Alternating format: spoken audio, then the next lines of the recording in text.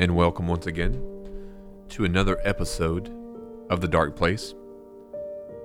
My name is Adam, and before we begin tonight, I just want to say thank you to all the new listeners. We have had quite of upswing in the show lately, so it's much appreciated that you take the time to dive into these cases, such as I have. So please go to all of our social media pages. That's the YouTube, Facebook, Spotify, TikTok, and Instagram, The Other People's Show. Like and subscribe, please. Welcome back, listeners, to another episode of The Dark Place. I'm your host, Adam, and tonight we're going to be diving into a truly captivating and chilling case. The story of Erin Caffey. Erin Caffey was a young woman living in the small town of Alba, Texas, a town of about 400 or 500. Now, at first glance, it would seem like she's an ordinary teenager, but beneath the surface, something sinister was brewing. To fully understand the events that unfolded, we need to go back to the night of March 1st, 2008. It was a quiet evening with a peaceful, tranquil calm of rural life. There was a tranquility over the town. Erin, then 16 years old, was dating a man named Charlie Wilkinson. We'll just refer to him as Charlie. But their relationship was far from ordinary because Erin's family really disapproved of Charlie. And they were afraid that he would have a negative influence on his daughter, Erin. Now,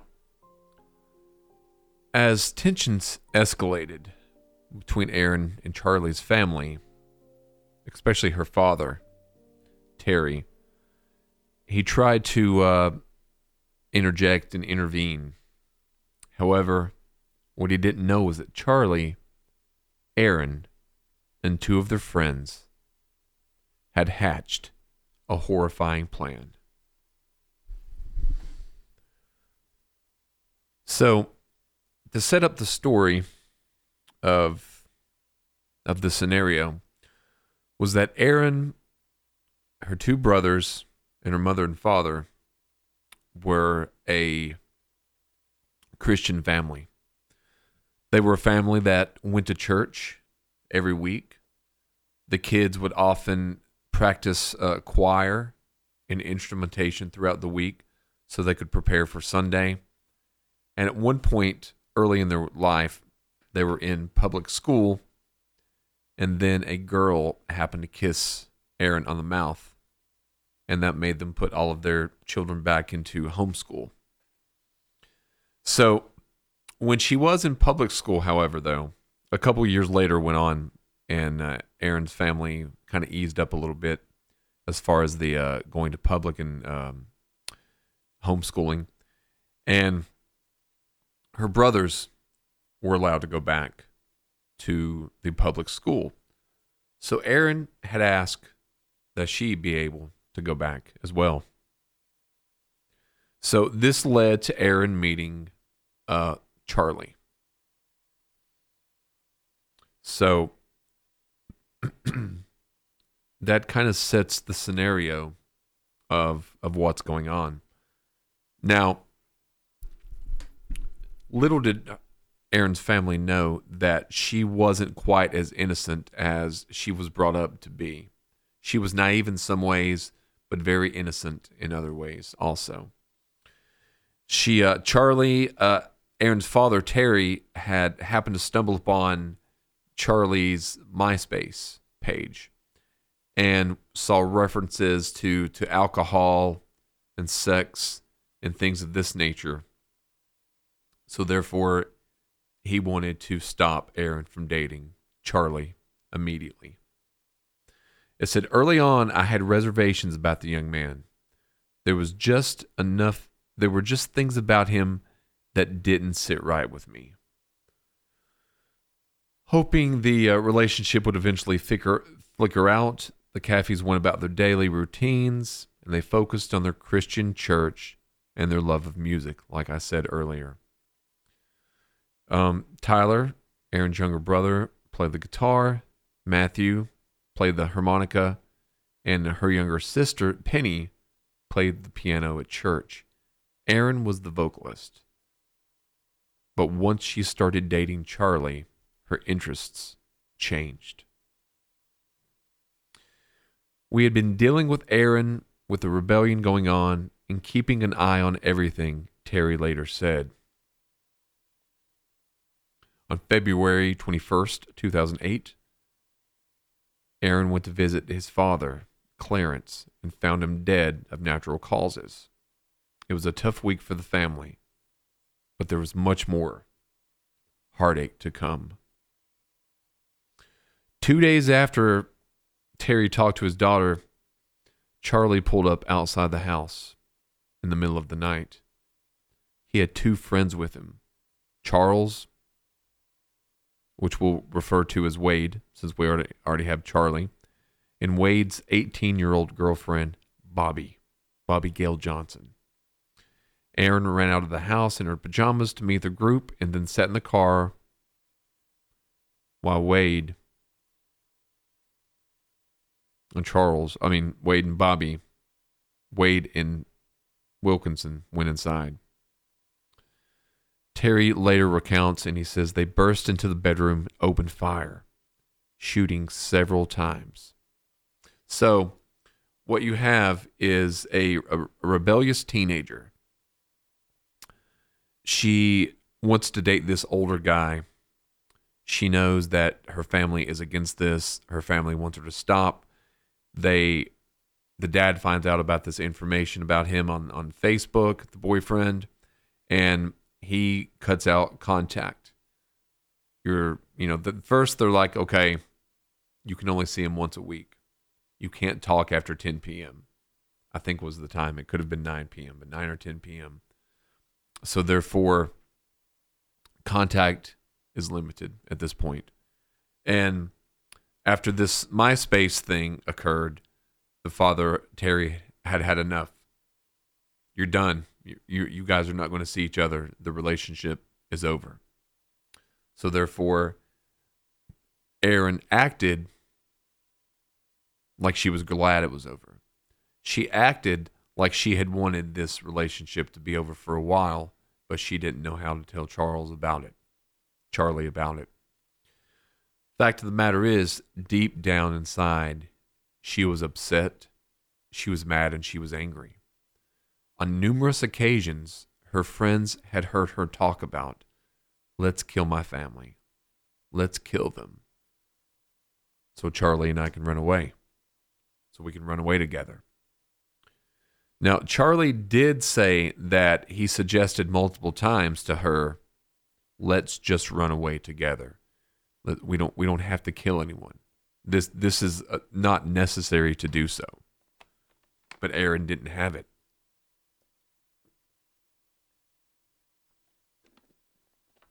Erin wanted nothing to do with that. So on that night, in the early morning hours of March 1st, 2008, those 2 young men burst into the home, and they embarked on a killing spree. 2 young children and their mother were brutally murdered. Their father, Terry, suffered multiple gunshot wounds, but somehow managed to drag himself from the house before it was engulfed by flames. And is that crime not shocking enough? Because Erin had told told them that she'd woke up. The house was ablaze. That she'd woke up and she just ran out screaming. And she almost would have got away with it as well. But like I said, the tragedy was set into motion months before. And that's when Erin began dating Charlie. Now, I'm not really sure, other than Erin wanting to be, I guess, promiscuous, explorer, and things like that. But, the family was a little bit strict. The family was, a well-liked family, well-liked in the community, respected at church. Everyone that I found, the research had a good word to say about the family. Even Erin, to a certain extent, because Erin had not really shown any signs of any of this kind of behavior publicly. She'd shown no signs of this kind of behavior until she started dating Charles, according to Terry. So after this horrific event, the father was taken to the East Texas Medical Center. And in there, he told what he knew after he could barely muster any words at all because he was in critical condition. Roughly 3 hours later, the police took Charles, Wade, and Bobby Johnson into custody. And Erin was found hiding in a trailer that belonged to Wade's older brother. So you look at it from this standpoint, they're able to pick up Erin's boyfriend, Erin's boyfriend's friend, and Erin's boyfriend's friend's girlfriend. But Erin is left hiding. Now, she wasn't initially considered a suspect, but during questioning, Wade told the police that he had been promised $2,000 for helping, quote, take care of business in the murders. According to the police, all of the statements given by Wilkinson, which is Charlie, Wade, and Johnson, were all the same. The murders were Erin's idea. Erin had concocted this scheme. For $2,000, I'll give you to take out my family. Offering his friend the money. And then Charlie and I can just, run off together and live happily ever after. Now, she was arrested when she was on her way to visit her father at the hospital. All 4 defendants were initially charged with 3 counts of capital murder. Now, it just goes to show that there was little to no remorse from any of them because they knew nothing really. The friend and the girlfriend knew nothing of the situation really at all, only what they had been told that day in the promise of $2,000. The only little bit of remorse I got, he kept looking down and cried a little bit. It's pretty tough. He told his lawyer later that it was the toughest thing he ever had to do. And there was, a heartbreak from the father as well. He was left for dead and crawled. And it took hours upon hours for him to crawl, I think it's 900 feet. He had been shot. He had been left for dead. His wife, his 2 younger children, and for all he knew, Erin, were dead as well. But he heard Charlie, and he heard Wade. And that's why he was able to help bring them to justice. They expected him to be dead, but he wasn't. He survived, although his entire family was slaughtered. Erin continuously denied. I had nothing to hide. I will tell you anything you want. He said Erin told him she knew the plot but tried to get away that night, and the others forced her to wait in the car while they killed her family. Her boyfriend had tried to put it on her, saying she was the mastermind, and he was just going along with it because she brainwashed him. But Terry knew that was not true. He knew that wasn't her. So people ask, how could you forgive your daughter, and how could you forgive those who murdered your family? And then he says, I'm not trying to justify anything. This is my daughter. In October 2008, Charlie and Wade were sentenced to life in prison without the possibility of parole.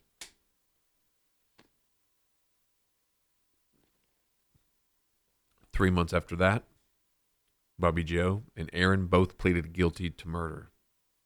Johnson was sentenced to two 40-year concurrent sentences, and Erin was given 2 consecutive life sentences, plus 25 years. Now, Bobby Joe will be eligible for parole in 24 years. Erin will not be eligible until she serves roughly 40 years of her sentence.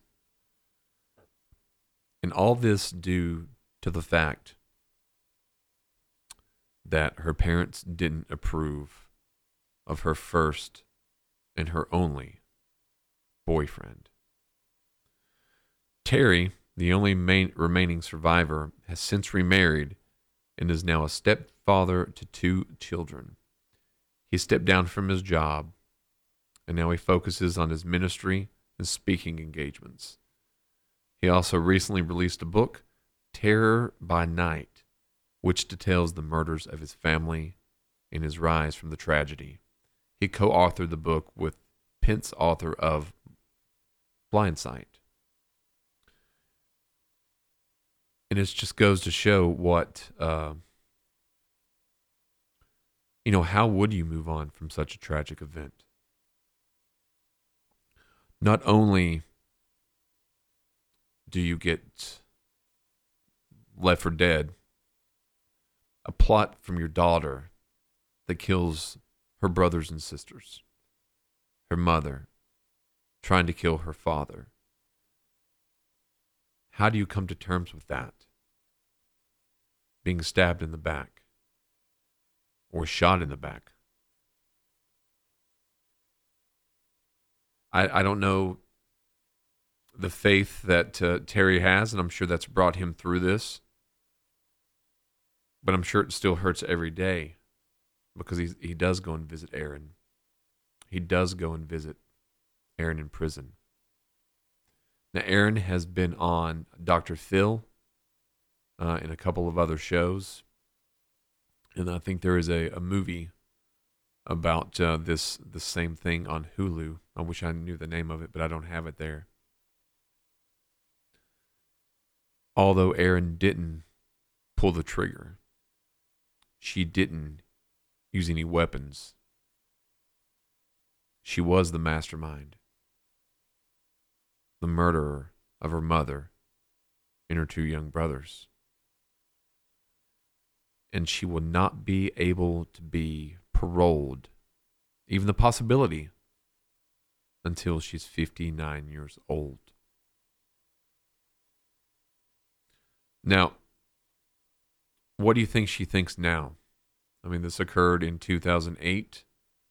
So this occurred 16 years ago. So up until this point, she was 16 years old when this occurred. She's 32 years old now. She has spent over half her life in prison for masterminding and plotting and succeeding, for the most part, of having 2 people kill her family. Do you think if she has remorse, she has remorse because of the fact that she